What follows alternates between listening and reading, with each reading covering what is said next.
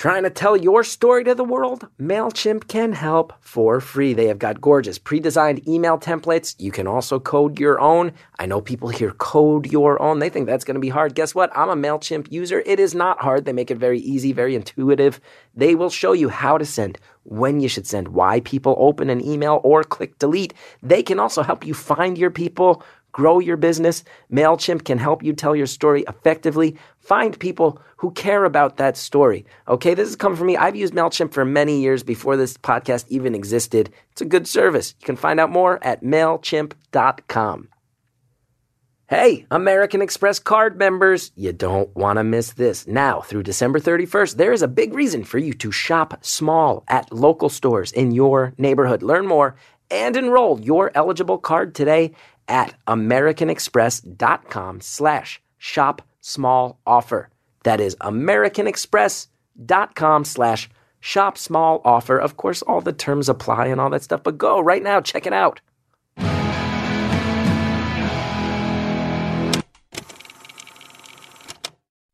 Hey guys, it's Chris Gethard here from Beautiful Anonymous.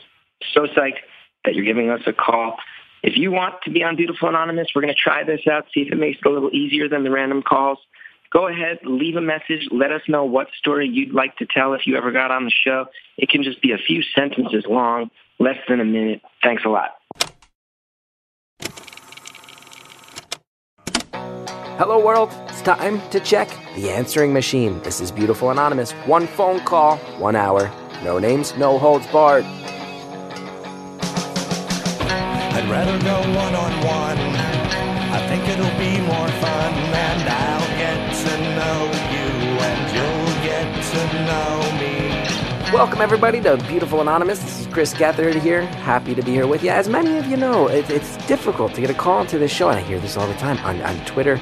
People tell me, but I'm telling you, when we post this number, literally hundreds of people call every time, and only one gets through. And I realize people on Twitter are saying, you're missing my story, I got this great story. So we set up a little back door for the rest of you maniacs. We got a voicemail box set up, and we've gotten hundreds of messages from you guys. Thank you for leaving them.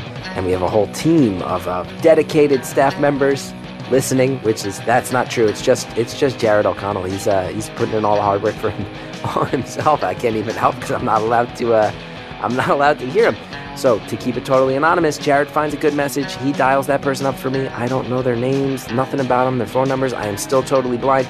And I know some people have said, oh, that might kill the spontaneity. It might, but also we might get some really good stories about it, and we love experimentation here. So we're going to call somebody in a minute. But first, here's a few messages that we got. Hey, I'm a 50-year-old Reiki master, just really starting out painter. I'm the descendant of Danish pirates and Colombian witches and a black slave who bought her freedom. My dad was born in 1898, and my mom was 20 when they got married because she was pregnant with me. Anyway, I'd love to be on your show. Thank you. Hey, Chris Gethard, or I guess producers of Beautiful Anonymous, or both. I just have an idea for the Chris Gethard show. I think that you should do a whole episode that's like just exotic animals, like some cheetahs and shit. I think that'd be a really good episode idea. I mean, I would love to be on Beautiful Anonymous, but I had that idea and I thought you should use it. But if you want to put me on Beautiful Anonymous, that'd be cool too. Think about it. All right. See ya. Bye. Hey, Chris. I'm a small-town police officer in North Dakota, and with all the police stuff going on around the country, maybe we could talk about that. So hopefully I get through. Thanks, Chris. Okay, you're now going to hear my conversation with that police officer, and I want to be clear. This is a divisive thing in the country these days, and I think we can all agree. You'll hear this call. He's a good guy, very good guy. All of us, everybody has passionate feelings about police officers right now. All I'm going to ask is listen to this guy tell his story in his words, his opinions. He's sharing it with us. And I know your divisive opinions may be brought to the surface. Let's go ahead and hear what you all think of this conversation with this young police officer. I thank him for calling. I enjoyed the call a lot, and I'm sure all of you will walk away feeling like your opinions have come to the surface. So enjoy it. Thank you for calling Beautiful Anonymous. A beeping noise will indicate when you are on the show with the host. Hello? Hello? Hey, how's it going? Not too bad. How are you, Chris? I'm pretty good. Thanks for taking time out of your day to talk to me. Yeah, absolutely, man. I've been trying to get on the line for a while now. I'm sure that's the story with most people. Yeah, and I should mention you're the very first call. I've heard so much feedback from people who are like, I've been trying to get through, and we actually set up a voicemail where people could let us know who they were and what they wanted to talk about. You're the very first caller this is the first time this experiment is happening where we use that to link up. It's our first non-spontaneous call, which some people, of course, already online have been like, it'll take the spontaneity away, but we experiment, we try things, we evolve. So you're the first one. Thanks for doing it. I like this because it gave me a chance when I might not have had a chance. So I enjoy it. Yeah. No, I'm psyched. I'm psyched that you're doing it. And I feel honored to be the first at something. Yeah. No matter how it goes, whether it's a success or a disaster, you were the first one, and that means something. Yeah. Well, fuck. I hope it's not a disaster. Yeah. So I just wanted to call in, and I'm actually a very small town police officer in North Dakota up here, and just wanted to talk to you because there's a lot of shit going around about the police these days, and I just wanted to maybe hopefully clear the air. I don't know, but just talk to you and get your opinions, I guess, on police in America these days. Sure. Well, we can start there, and it's I would say first things first.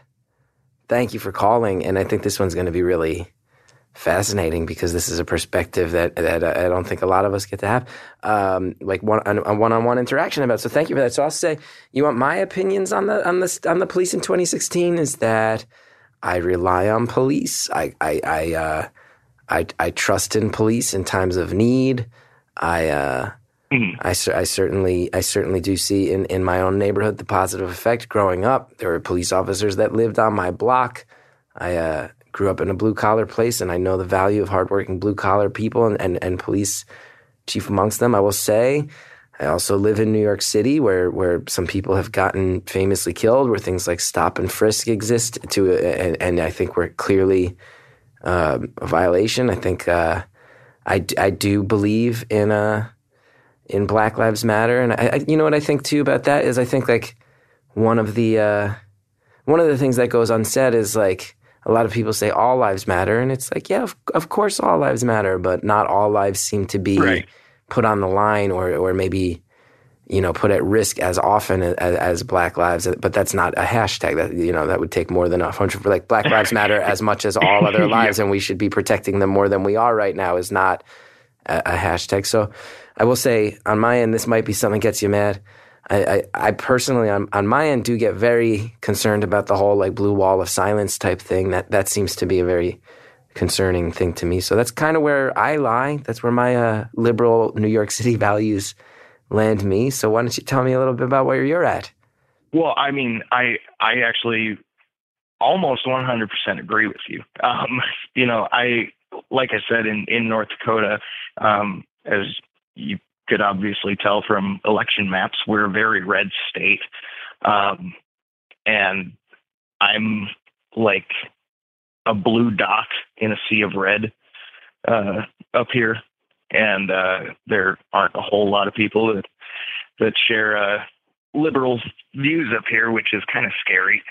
But, I mean, I just want people to know, because everyone seems to think nowadays that all cops are just out to get them, and they lump everyone, all the cops, into the same boat when that's not the case. That's not the case for anyone out there. Whether you're a construction worker and a dick doesn't mean all construction workers are assholes, but like all cops aren't racist bigots like our possibly soon to be president, whatever. But not even possibly. He's going to be our freaking president. That's scary. Yeah, but we gotta start just saying it. He's the president. Yeah, I don't know how to feel about that. But I imagine it also, some of these conversations you have to have as a police officer, I imagine that also does change some of the ways you have to think as well. Oh, absolutely. I like a lot of stuff on Facebook that's cop oriented, and there's so many of these police Facebook pages that are like, now that he's in, hopefully things will change for the police. And I'm like, I would rather keep having people give me glares and stuff like that than see a country be shit, because I do love this country. But if this guy is gonna change stuff for police, I'd stick it out for a little while and have people still not like us for a bit, because nobody's gonna overnight like the police. That's been the case for decades. Not everyone has liked the police. You don't like them until you need them, a lot of people. Yeah. But my thing is, like I said, all of us aren't racist assholes. And I try and, in my job, try and treat everyone. I know this is probably cliche or hoity-toity and like hippie, but I try and treat everyone with respect when I'm dealing with them, whether or not I'm writing them a citation or putting them in handcuffs. And of all the people I've arrested, I think I've only had 2 that haven't shaken my hand and said thanks, have a nice day, after I was done. Yeah. But I'm not a dick to you until I have to be, until I have to get stern with people when they're not doing what they need to do. And that's just kind of the way I look at policing. I really like community-oriented policing. I like to talk to people. I like to have people know that we'll be there if they need us, and we'll be doing patrols around their area just to make sure things are good. And a lot of people nowadays just don't even want to look in our general direction. You know what I mean? Sure. And so I guess I will say too, the anonymity factor of this podcast is it has maybe never come into play more, because I feel like I can it's super nice of you to call in, because the idea that I get to ask an active police officer about the state of things right now, I'm just going to throw it all out at you if that's cool. And absolutely, man. So when you see, because like you say, you're getting a lot of glares lately. A lot of people don't even want to look in the police's direction right now. There's not as much trust as there was even a small handful of years ago. Mm-hmm. I guess my first question is, as a police officer, like when you're in private and you see some of these incidents that have happened around the country, things like Ferguson and, Eric Garner's, I mean, so many at this point. What's your reaction? Yeah. As both as a human being and a police officer, when you're watching this footage, because so much of it, there's footage, like, what do you think when you see it? Sadly, on a couple of the most recent ones, sadly, my first reaction was, shit, again? Really? Yeah. But I'm a firm believer with social media, and I'm big on social media. I like getting likes, But who doesn't, my dude? Who doesn't? You get them sweet likes. Yeah. Who doesn't love it? Absolutely.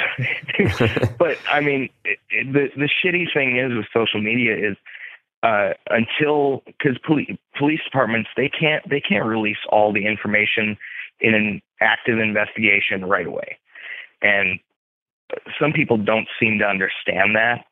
And so when there's a shooting, an officer-involved shooting, whether or not you're black, you're white, Hispanic, any of that, it's very, very one-sided. And I understand that, and people are going to form their own opinions. But in a lot of these these recent shootings and stuff like that, especially the one that was I forget the victim's name, but the Facebook Live one, I think it was from Minnesota. That was very one-sided for the first few days because it was broadcast live on Facebook. He didn't know if that gentleman did have a gun or not, and what the officer's commands were to him and stuff like that at the scene on the traffic stop. But my personal opinion is whether or not you're a police officer, if that shooting was unjustified, you should be prosecuted. You are a murderer and you should be in jail. And that goes the same for any American citizen. But like I said, it's very one-sided until the department can do their investigation and figure out all the circumstances to that shooting, all the evidence, look at all the video, read all the reports, and then whether or not they declared a justified shooting within the department or it goes to court. That's what it has to do. And I'll be the first one to say, if you have a shit shooting, I hope you get prosecuted, because that can't fly. And I'd love to ask more about that, because that's like, it's very, very good to hear you say that right away, like a shit shooting. What makes that, because I think here's the thing that's so distressing for many of us who aren't in your line of work, because there's like a strange thing where intellectually I am aware, you, like on a very basic level, I am aware you deal with crazy shit all the time. Like you do. It's just a fact. But like, as far as a shit shooting goes, like when you see some of these incidents that start with like a tail light out, like a routine traffic stop, and ends with someone dead, maybe you could just walk me through it, like, because it's just a little hard for me to comprehend like how things go from 0 to 60 like that. So maybe you can walk me through this idea of a shit shooting. Like what, like if point A is someone has a taillight out and I pull them over, what's the chain of events that happens there that leads to someone dying? Because I think that's what's so hard for so many of us to comprehend, is like, this could have just been give this person a ticket and go on their way, and now somebody's dead, and that's so mind-boggling. So what is it? Like what? Yeah, absolutely. No. Yeah, you get it. You get it. Okay. Here, I'll just quick give a personal example. There's one night I was just I was on a highway up here, and I was just running radar, watching for speeders, and I usually give people about 10 miles per hour over before I even think about stopping them and writing them a citation. Nice. Good to know. Good to know. So yeah, if you're in North Dakota around my area, just you're good with 10 over. All right. But there was one night I actually had a ride along with me, and I was just trying to make some small stops, just write some warnings to kind of show them what goes on a Saturday night. And I clocked this guy going 76 and a 70. I was just going to pull out, write him a warning. And so I pull out and hit my lights, and he keeps going. He's not speeding away, but he keeps going. And so he ends up turning into a small approach right off the highway, and he not stopping. He actually turns around. The approach turned into a small farmstead, and there was no way out of there. So he turns around, and I notice from the inside of his car, he's looking at me, and it looks like he's yelling. And I'm like, what the hell is going on? And so he turns back around, goes back out to the highway, and then just guns it, takes off. And so I pursued him, and he ended up ditching drugs out of the car as he was driving away. And he ended up pulling over. I hopped out because when we have someone flee from us, at least in my department and around this area, it's different with different departments, different department policies, whether or not to pursue, how to handle the stop after they do flee, whether or not you draw your gun, all that stuff. But we call it a felony stop. And he ended up pulling over after he fled from me for like a mile or two. So I hop out, I grab my PA mic, and I'm giving him commands to shut the vehicle off, stick his hands out the window, and he's yelling back at me, and then he just ends up taking off again. So I hop back in my car, and I take off after him. And another couple miles down the road, he pulls over again, and I pull up to him, and he's got his keys hanging out the driver's side window. I'm like, okay, so he's getting out. I tell him to throw his keys on his hood, and I should have mentioned I also called for other units to show up, because in a situation like this, you don't know if this guy, he's running. You don't know if he's going to try and make a stand. You don't know why he's running. You don't know what's in that car, weapon-wise, drug-wise. But I have other units on the way, and he throws his keys on the hood, and I get him out of the car, walking backwards to the sound of my voice, and I get him to lay down on the ground. And like I said, I've still got my ride along with me, so I got to make sure that he's safe. So I get him laid out on the ground, and I'm asking this guy while he's laid down, while I'm waiting for other units to show up, why are you running? Do you have a warrant? And he said, yeah, I think so.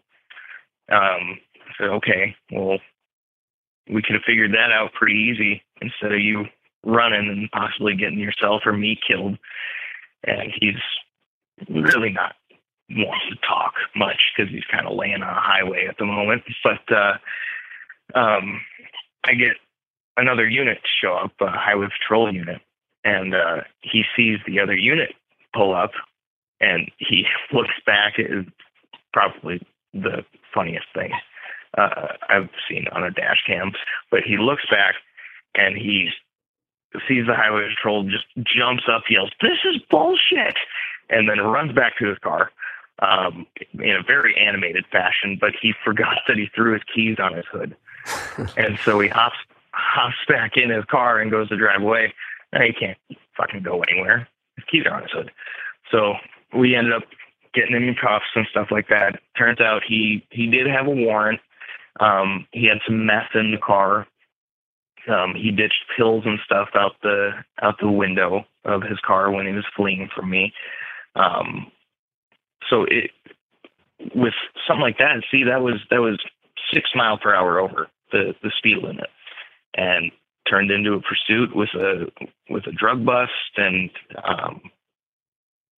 so you never know what something's going to turn into when you go to stop someone. You don't know if it's going to be a drunk driver, if you stop them for a taillight out. You never know when you're walking up to a car that you stopped what that's going to turn into. Sure. And that's a very scary part of the job. Yeah, and that you don't. Oh, no, go for ahead. it. I was just going to say you don't know if, as you're walking up to that driver's side window, if because I've seen plenty of videos where officers do a stop and they walk up to the window and just get shot, and there is no provocation or anything like that with officer yelling at them or saying they're under arrest or anything like that. It's just a stop for a taillight out, like you said, and they walk up to the window and bam, they're getting shot in the vest or in the leg or in the head. So that's a big thing, like you asked, with if you stop someone for a taillight out and shit escalates 0 to 60 in just a minute or two. because that's just how it goes. That's the reality of it. And I'm so well aware, like I'm a comedian, like there is a truly minuscule chance that I'm ever going to get killed doing my job. And I want to be clear, like, because also I'll give you credit too, because I think, like, and you're saying you are a blue dot in the middle of a red state. And I think you also, if you've listened to the show, like you are calling a very liberal guy who lives in the progressive bastion of New York City. So I also know you absolutely. I have a lot of questions. So here's the thing, because I get so many questions. Because I think anyone listening with half a brain would agree.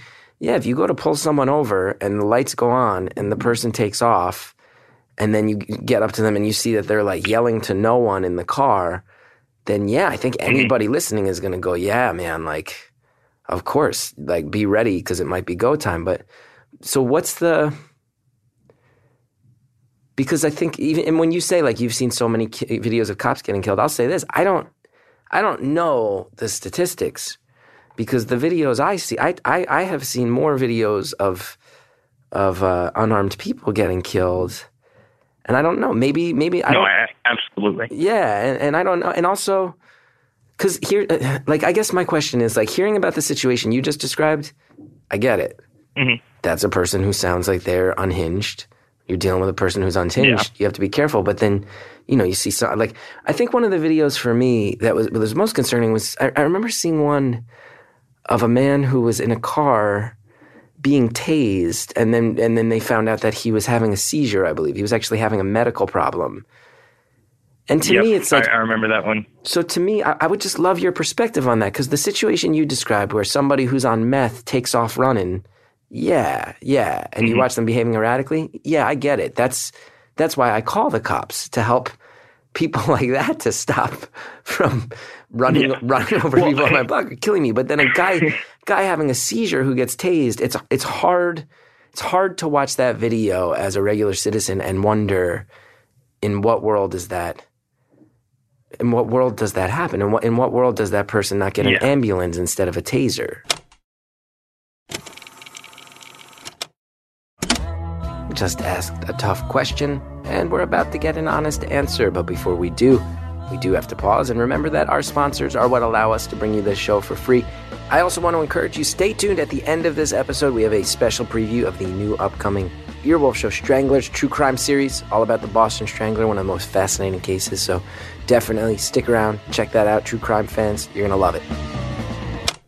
I tell you guys, I've been hitting the gym a lot lately. I'm really trying to, for the first time in my life, I'm really trying to get fit.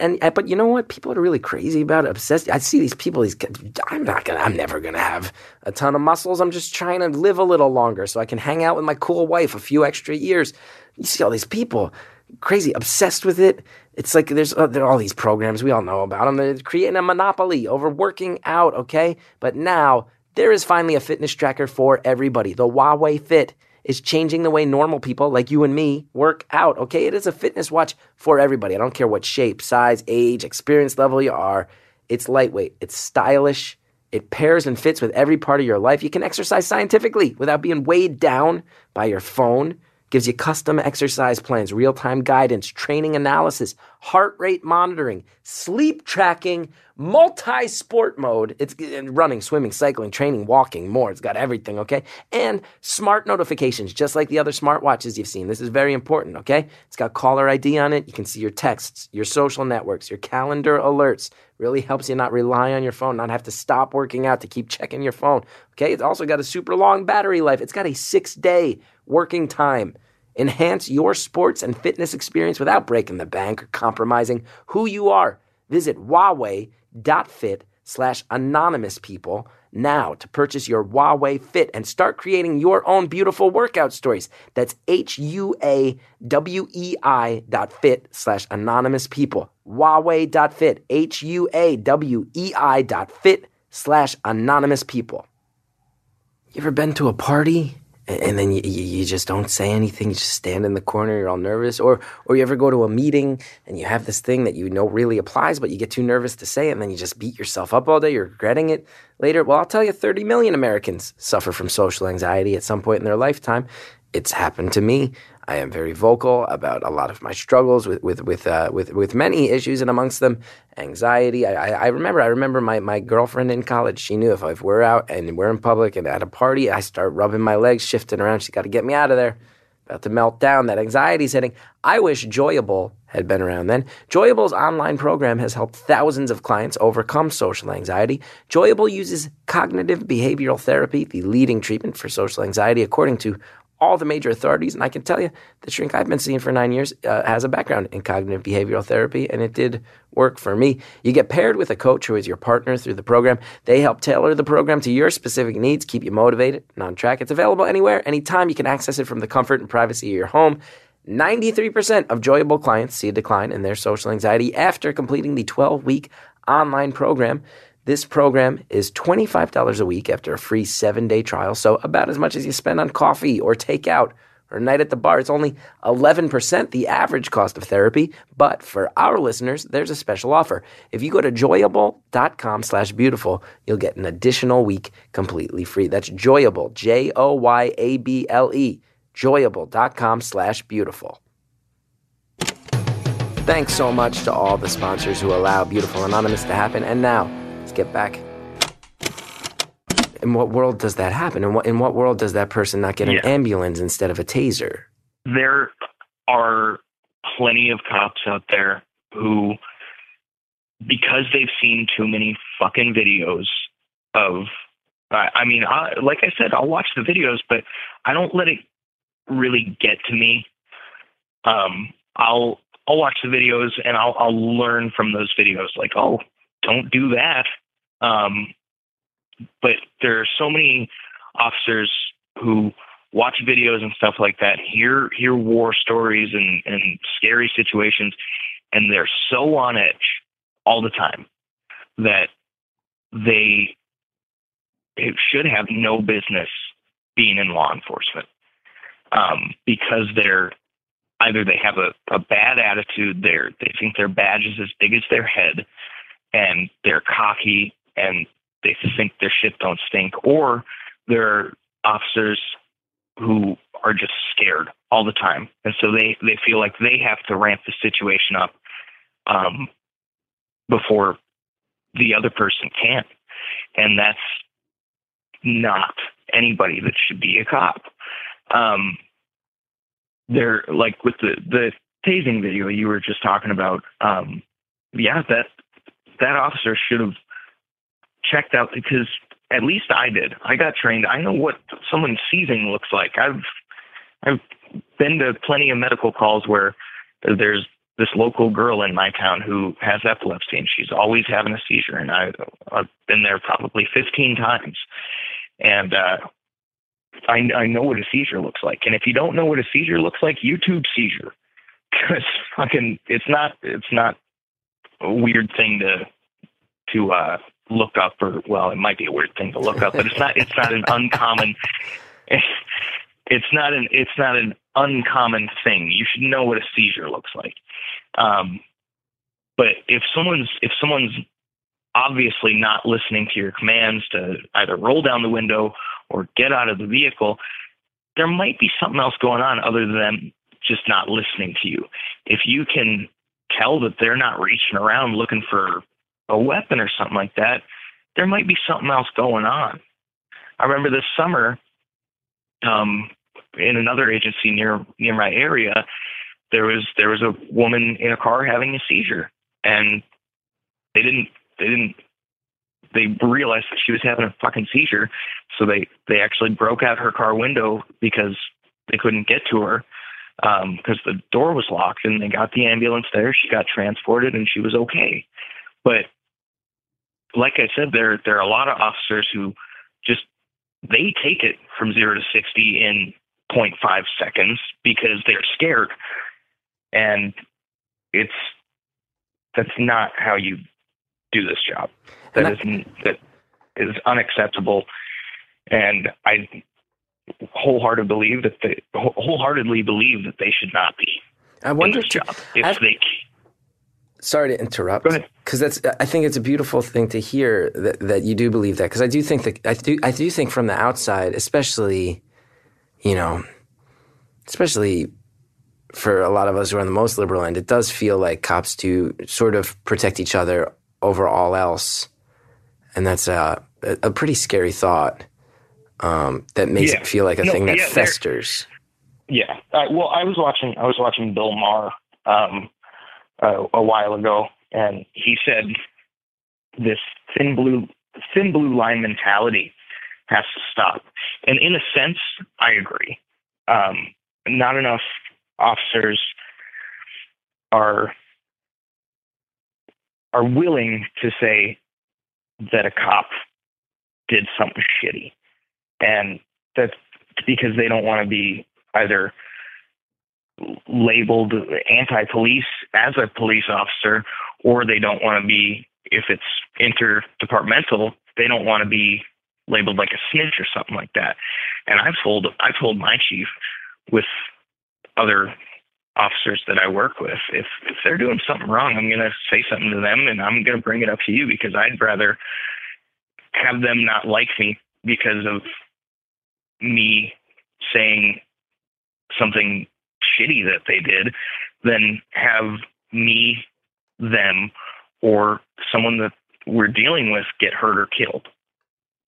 And I know a lot of, probably anyone listening to this call, a lot of cops, if they are listening, are gonna fucking hate me for some of the stuff I'm saying, but that I'm in no way speaking for all officers, obviously. This is all my personal opinion. And I just think this is, I don't want to say I'm right and other people are wrong, but that's just what I believe. A lot of the policing that's been going on isn't right. It shouldn't be going this way. People should feel a sense of relief if we show up to help them not worry about going to jail for something they didn't do. I mean, you should worry about going to jail if you have a warrant or something like that, because you have a warrant, and it's my job to arrest you for that warrant. It's my job to enforce the law. Yeah. And whether or not I like the law, I have to do my job. Is the thing, because I truly love my job. I want to keep my job, and at least in North Dakota, I don't know about other places, but like, I don't know if you know about the whole Standing Rock oil thing that's going on here. There's a lot of cops down there for the protests and stuff like that, and everyone's pissed off with the police down there. They don't want to arrest you for doing nothing, but they have to do their job. In North Dakota, if a public servant refuses to do their job, it's a B misdemeanor, and you can be arrested for that. So they're down there to do their job. They may not like it, but they have to do their job, you know? Yeah. And I have so many questions. Oh, I wish this episode was three times as long as this. So let me get the big one out of the way. Let me just get the most uncomfortable question out of the way. Just on a very basic level. Because I'll say this too. Like, even hearing you say a lot of these incidents, these cops should be fired, is like, it's almost sad to me to say that. That's like very heartwarming to hear. And even hearing you say something like, other cops listening to this might be pissed off at me for even saying this much, it's like, okay, I'm talking with someone who's realistic and good-hearted. And also, just knowing that you and I are just having a conversation, but you're aware people would hear even a conversation that's this light and get pissed off at it. It says so much about the culture of it. But just to get the big, very uncomfortable question out of the way, just from the inside, because I'll tell you from the outside, it really looks like this. From the inside, does it feel to you like when people are a different color, that oftentimes cops are reacting differently than them. Like, I'll never ever forget. One of my best friends from college, a roommate of mine, a good friend of mine to this day, my friend Tarek, happens to be African American. And I remember once getting pulled over, and he was in the passenger seat of my car. And the officer was very, very nice, very laid back. And then he noticed that there was a black friend of mine in the passenger seat, and the whole tone changed. And there was a flashlight, and it didn't go in my face. I was the one speeding. It went in my friend's face. He was sitting in the passenger seat of the car, and he's got a flashlight in his eyes. I was driving the car. I never forgot that. And it was so clearly a reaction to his race. Yep. No, I do. I do think that's definitely a thing. You can't deny that that's a thing. And it's shitty, it's sad, but it's a reality. That many, many, many officers in this country, whether you've got 3 black people in a car and 1 white guy, or 3 white guys in a car and 1 black guy, they're going to be looking at the African American. And I don't know why that is. But it's the reality, and it's shitty, and it needs to change. But sadly, I don't think it's gonna in anytime soon. Which, like I said, it needs to. But there was, I'm trying to think how long ago it was. It was either a few months ago to a year. But when all this stuff really started blowing up with officer-involved shootings and stuff like that, I remember that I pulled the car over for speeding, and there were we have a military base up here, and there were 3 African-American men in the car, and they were from the military base. And I smelled marijuana in the car, and I was going to deal with it, but I was like, they're 3 black men, and I don't want to be labeled as a racist and a bigot because I'm searching this car for marijuana that 3 black men may have, because I'm a white cop in, like I said, a very red state, and I don't want to be that stereotypical racist officer, which I'm not, but that fear of being that officer made me just write him a warning and let him be. And I don't want to give the impression that I'm anti-marijuana at all. We just passed the medical marijuana in North Dakota, and I couldn't be happier about that. I used to be a huge pothead, so I 100% believe that weed should be legalized, because 1, I don't want to deal with it when I'm working, because I think it's fucking stupid when I have to arrest someone for an eighth of weed, and take him into the jail. It's stupid. It's not going to hurt you. But like I said, I have to do my job. But in that instance, with the 3 black men, it scared me from doing my job, because I didn't want to become a news story in that situation. And I've got I've got a coworker who is deathly terrified of being a news story.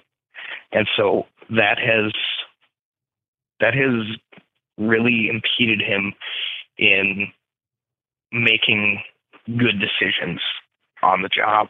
And that's shitty, because he's been he's been in a couple situations where he could have very easily, he didn't have the awareness around him because he was so afraid of becoming a news story that he could have gotten himself killed a couple times. And that's a real shitty situation. So even for the good cops who are in the culture of policing right now, trying to wrap your head around how to handle this how to handle the state of things, how to handle people's perceptions of you is also, in a way, even good cops, it's putting you in danger in the sense that it's affecting all your decisions and it's affecting judgment. Right. Wow. Yeah. I have a basic question. Here's the thing I just don't know. Like, what's it like as far as like a department? Like I know, like, well, how long are your shifts? How long, like, what are the rules? Like, I know airline pilots can only fly so many hours out of a certain segment of the week. Like, you know, PTSD treatment in certain professions. Like, do you guys have stuff like that? Like, are there rules and regulations as to that? Like, how do we get? Because a lot of these times you watch these videos and you're just like, chill the fuck, just like be chill. Just like, I hate to reduce it to that, but it's like, just be nicer and chill. Just like calm down. No, absolutely. I completely agree. No, at least in my department, like I said, we're a very small department. The town I'm in it's technically a suburb of a larger town. But it's its own separate town. It's only about 1,000 people. We've got, including me and then the chief. We've got 4 full-time officers out. But it's, our shifts are 8-hour shifts. So they're just a normal work day.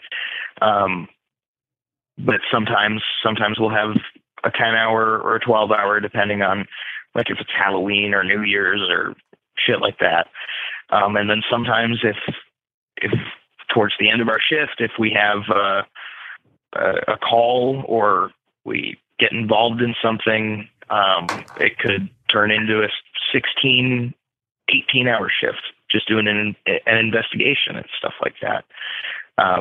So it's you really don't know what you're going to be working, whether or not you're going to do your normal 8 hours, or if something's going to hit at the end of your shift and you're going to have to work another 8.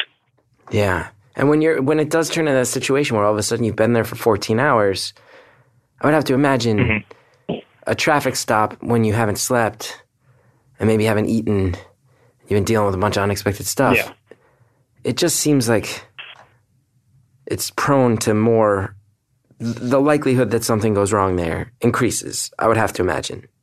Right, but you gotta be aware of that. You gotta realize, oh, I'm having a shitty day. I'm tired. I'm hungry, and you have to be aware of that and not do something stupid. If someone's being a dick to you, like not wanting to give you their license and stuff like that, you got to be aware and just be polite. Treat them like a human being.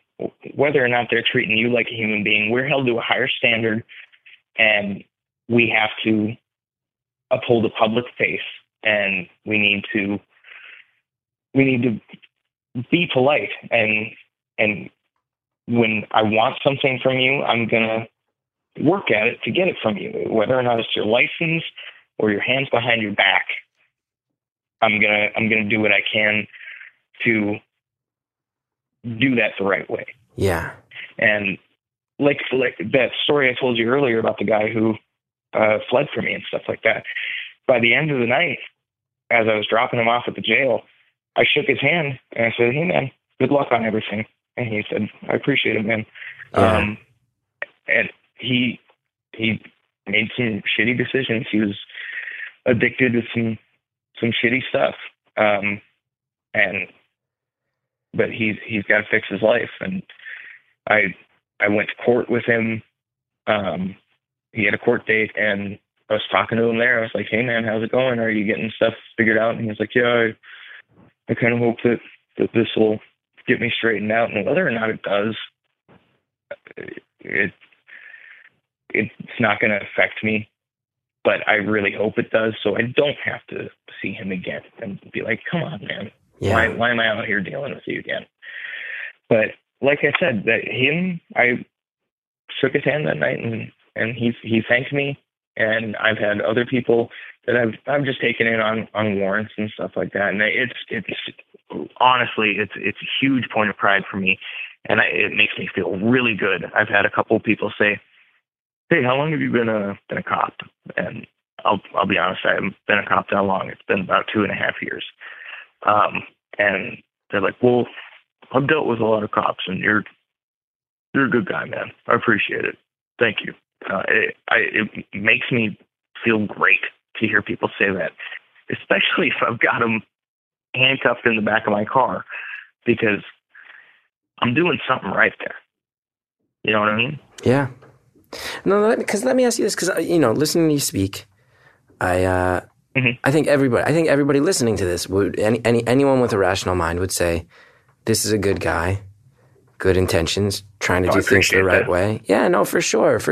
And I'll say this too, because I think you have picked up on this. My general inclination, living where I do, having the values that I do, is over the past few years to be very, very wary of police. But I also will say I am also very, very against people on my side of the fence also having a knee jerk. All cops are to be distrusted or hated. I don't think that gets anyone anywhere. So, as someone who clearly puts a lot of thought into his job and the role of his job, how would you suggest, and maybe you might even be able to say, you know what, I'm a part of a small force in North Dakota. I don't know if that's for me, but for me to answer, that's totally valid as well. But how would you suggest that people like me, or even more importantly, people who are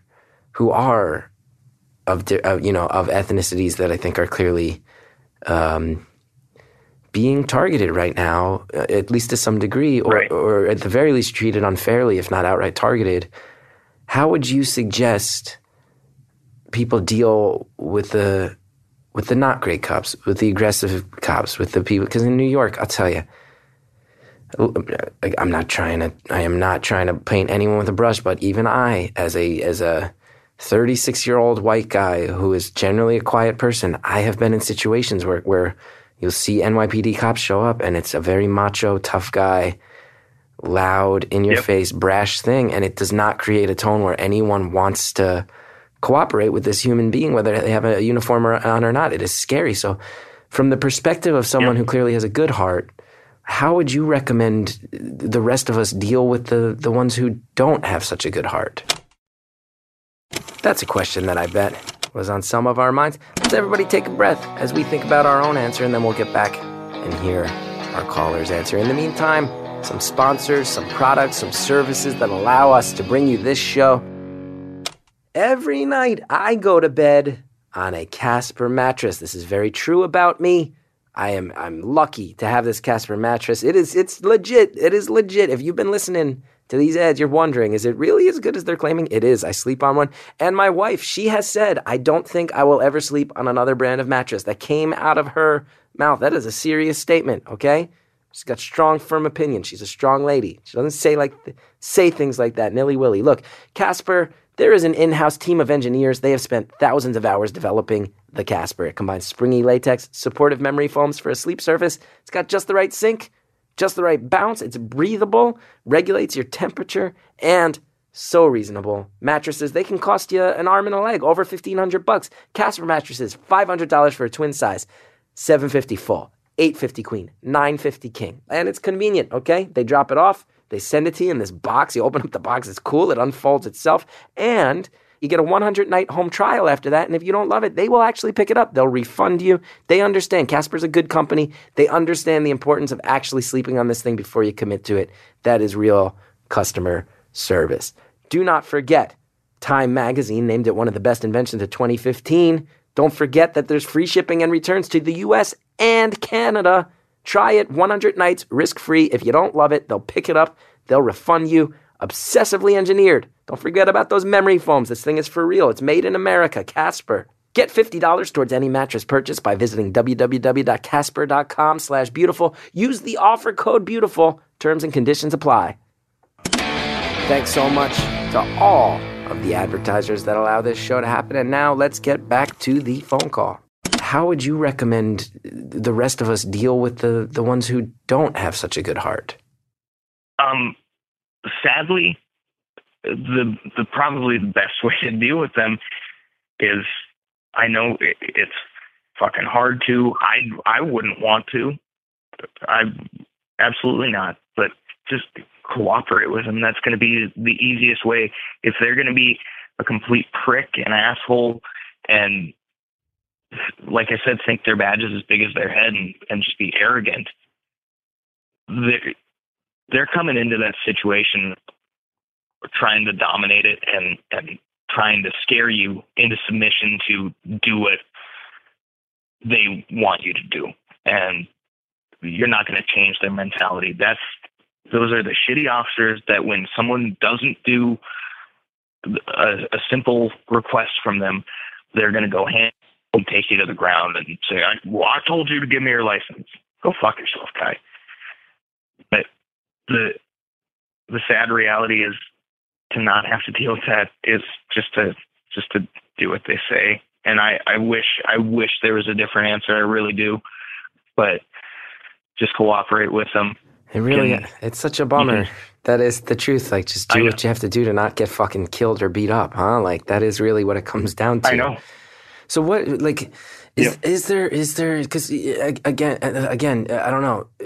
Because I also am aware, I think I just read yesterday, like if New York City was its own country, apparently our police force would be like the 8th largest army in the world. So it is different than where you're at.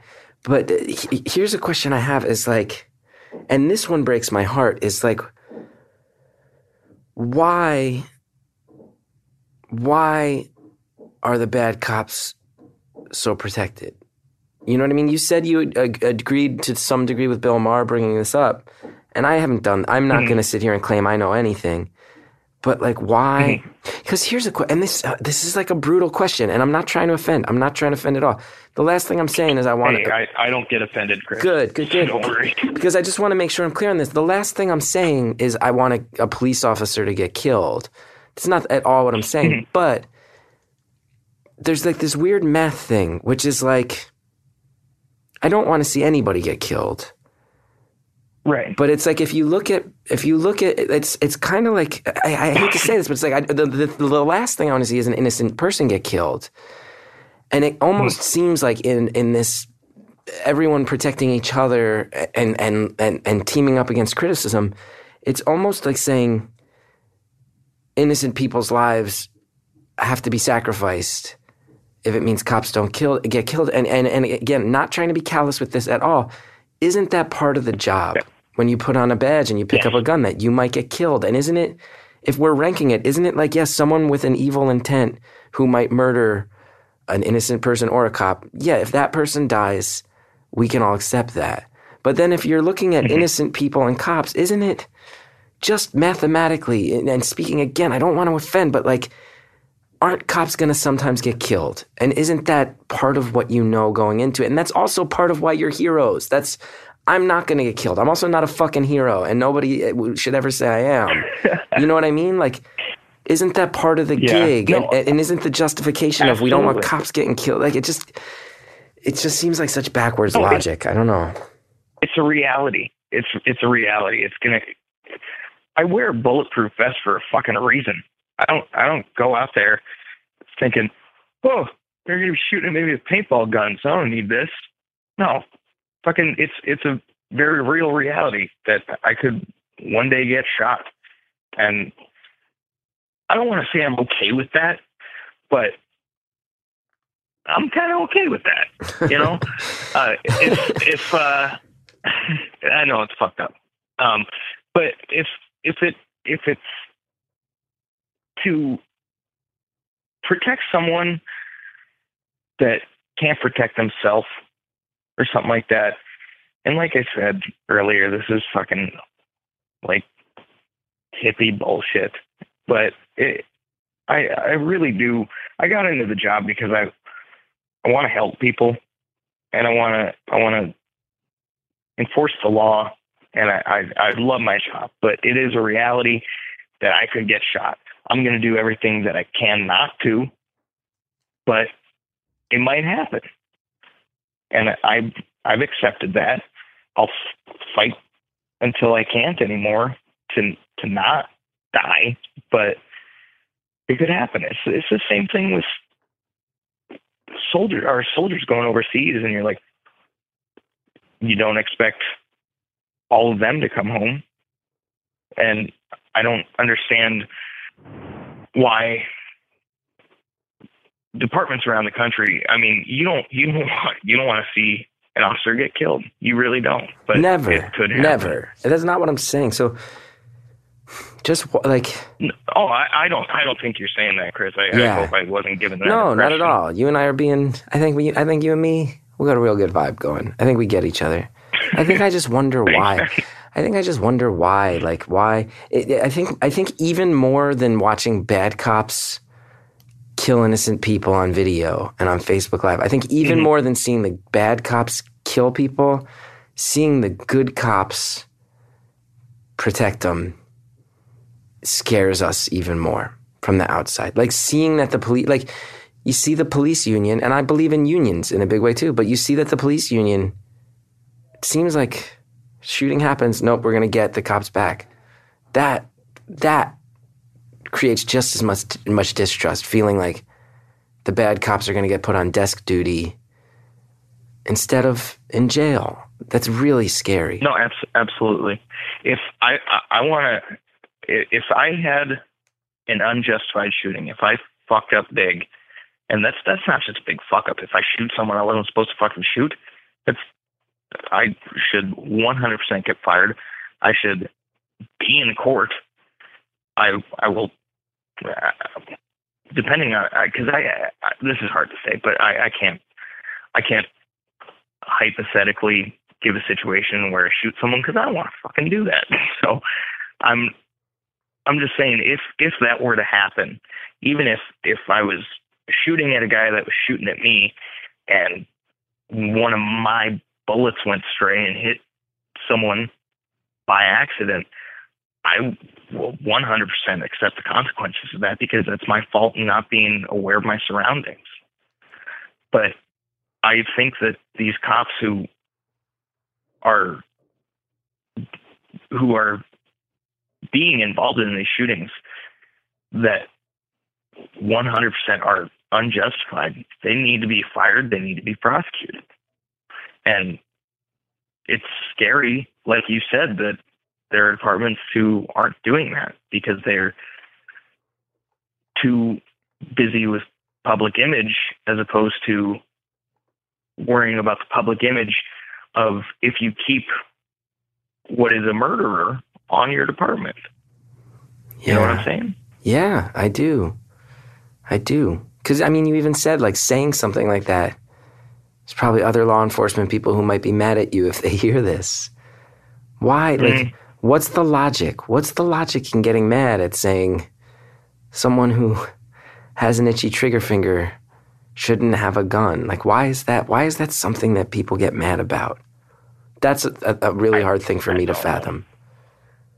Yeah. Because people are dumb, Chris. It always comes back around to that, doesn't it? It always comes back around to that. Yeah, that's going to be on my tombstone. People are fucking dumb. Out of my mouth every day.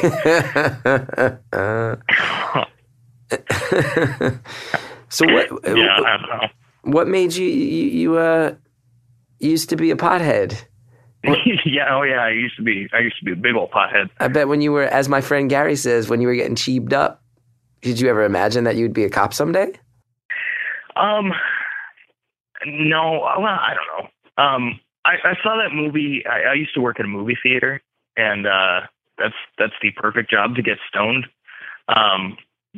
So anybody out there listening that wants to work at a movie theater and get high, it's a real easy job. But I saw the movie End of Watch. I don't know if you ever saw it. I think. Wait, who's in that one? Jake Gyllenhaal, Michael Pena. Yeah, and it's kind of shot like on the ground style. I like that flick. Yeah. I love that movie.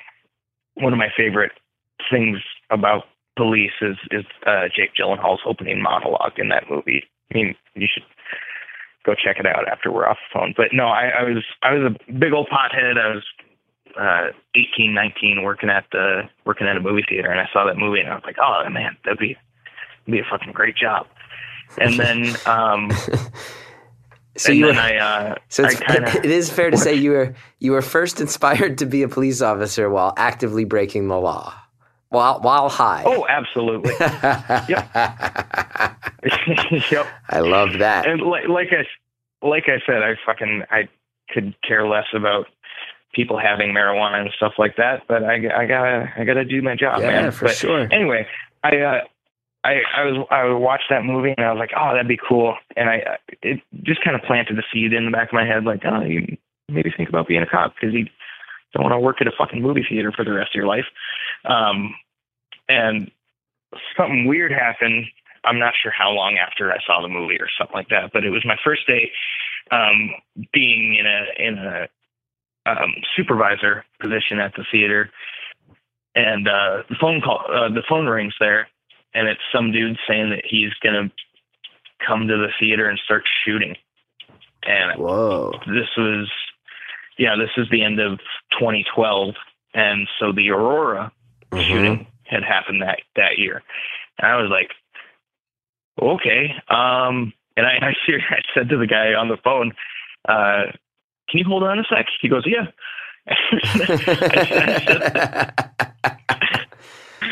It's fucking dumb. He, long story short, he wasn't in the country. I think he was trying to get, I don't know, free popcorn. I don't give a shit. But, so I put the phone down and I went and got my, manager, and I was like, hey, there's a guy on the phone, says he's gonna come shoot the theater. You might want to take the call. And so he picks up the phone in the office, and I go back out to the box office, and I go to hang up the phone because they're on the same line. It's like back in the 90s when you had a phone call. But so I go to hang up the phone. He hadn't picked up the phone in the office yet, so I hung up on the guy. Dude calls back. And just keeps talking about how he's apparently planted bombs in the theater and stuff like that. And he was going to be there in 15 minutes and just start shooting. And we were in a mall. Our movie theater was in a mall. And so we were like freaking out, and rightfully, because Aurora had just happened and we're in a fucking movie theater. And so me and my other supervisor, we get everyone evacuated from the theater. They're like, what's going on? We're just like, get out, please. And our local police department, I'm on the phone with 911 letting them know what's going on. And like I said, I think I'm 19, and I'm just standing out in the hallway of the mall, like my heart's thumping and scared, and I don't know what's going to happen. I don't know if this guy's going to walk around a corner with guns and start shooting, and I'm scared shitless. And then I see a badge come around the corner, and the feeling of relief that washed over me, I felt safe. And I was thinking about that in the days afterwards, and that turned out to be nothing. Like I said, the guy was calling from somewhere overseas. I don't know what his plan was, but it was dumb. But people are dumb, Chris. But I was thinking about it over the next couple of days, and I was thinking, I want to do that job. I want to be someone's sense of relief, if I can be. And not even 2 months later, I was signed up for the academy, and I went summer of 2013, and I love my job. That's cool. That's very cool. Yeah. You know, we've got about 2 minutes left, and I do just want to make sure I thank you, like, for calling and being so open about this stuff. And you didn't dodge anything. And I'm sure there's a lot of people who are like going to be like, you should ask some more hard questions. But just hearing you say, I'm a regular cop on the streets, and I think bad cops should be punished. I'm a regular cop, and I think people people treat people of other races differently in my profession. It's just hearing that makes me feel like, okay, the theory I have that people are human beings, behind uniforms is valid. So thanks for that. No, thank you, Chris. Yeah, people need to know that I'm sitting in shorts and a tank top looking at my stupid dog in my apartment. I'm a normal guy. And people seem to think that cops are cops 24/7. And no. Yeah. I'm drinking coffee, watching YouTube before I called you. What are you watching on YouTube? I was just watching Fail Army, watching people face plant and shit. That's cool. Like people like tripping and falling down steps and stuff like that. Yeah, because people are dumb. Yeah, you really are a pretty regular guy. A regular guy at the end of the day. Fail Army. Yep, absolutely. No, and yeah, there are a bunch of kids in the town I work in who call me the funny cop, and that makes me happy. I like to make people happy, you know. Well, it's nice, and thanks so sincerely. Thanks for being one of the good ones, and letting me know what it's like on your side, and thanks for letting me kind of just voice some of the concerns of the concerned among us. It's scary to deal with you guys. Man. Scary to deal with you guys sometimes, but if everybody talked like you were talking to me right now, it'd be a lot less so. I wish they did, man. And I appreciate you taking the time to talk to me. No, it's my pleasure, and thanks for trying to make people like me feel that relief. Absolutely, I'll try to do that every day. I want to thank that caller for calling in and opening up. Let's everybody remember that it sounded like a genuinely good dude with a lot of opinions on things that are right and wrong in his field, and that is a field that is well known for maybe protecting its own, protecting its secrets, and that takes a lot of bravery to put that out there on any level.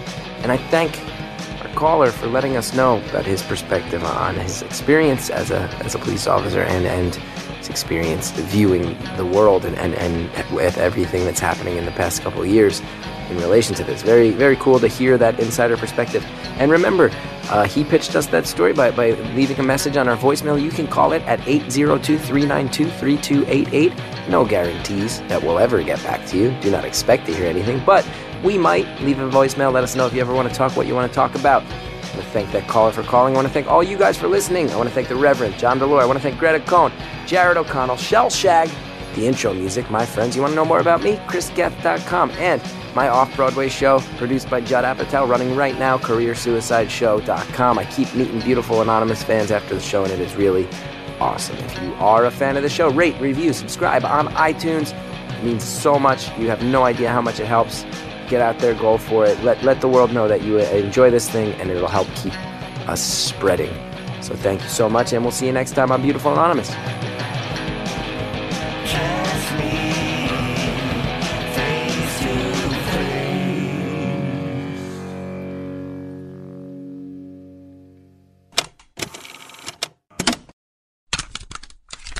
Next time on Beautiful Anonymous, a sister scorned. You know, here at Earwolf, we do have an online store, and if you do wind up sharing this phrase, high potential chance I could actually sell it as a t-shirt.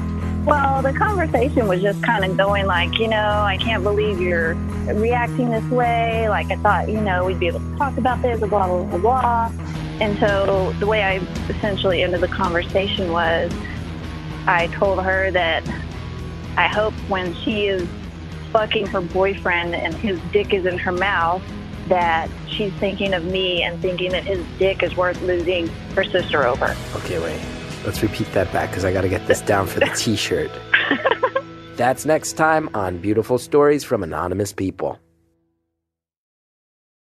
In 1962, a mysterious strangler committed the first of 13 random murders, shocking Boston and the world. Who were these women, and why would anyone want to kill them? It was the largest manhunt in the city's history. What is Mary Sullivan's picture doing on the front page of the paper with the Boston Strangler? 50 years later, the cases remain open.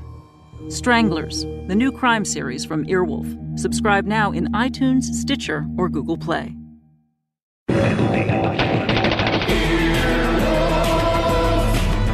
This has been an Earwolf production, executive produced by Scott Aukerman and Chris Bannon. For more information and content, visit earwolf.com.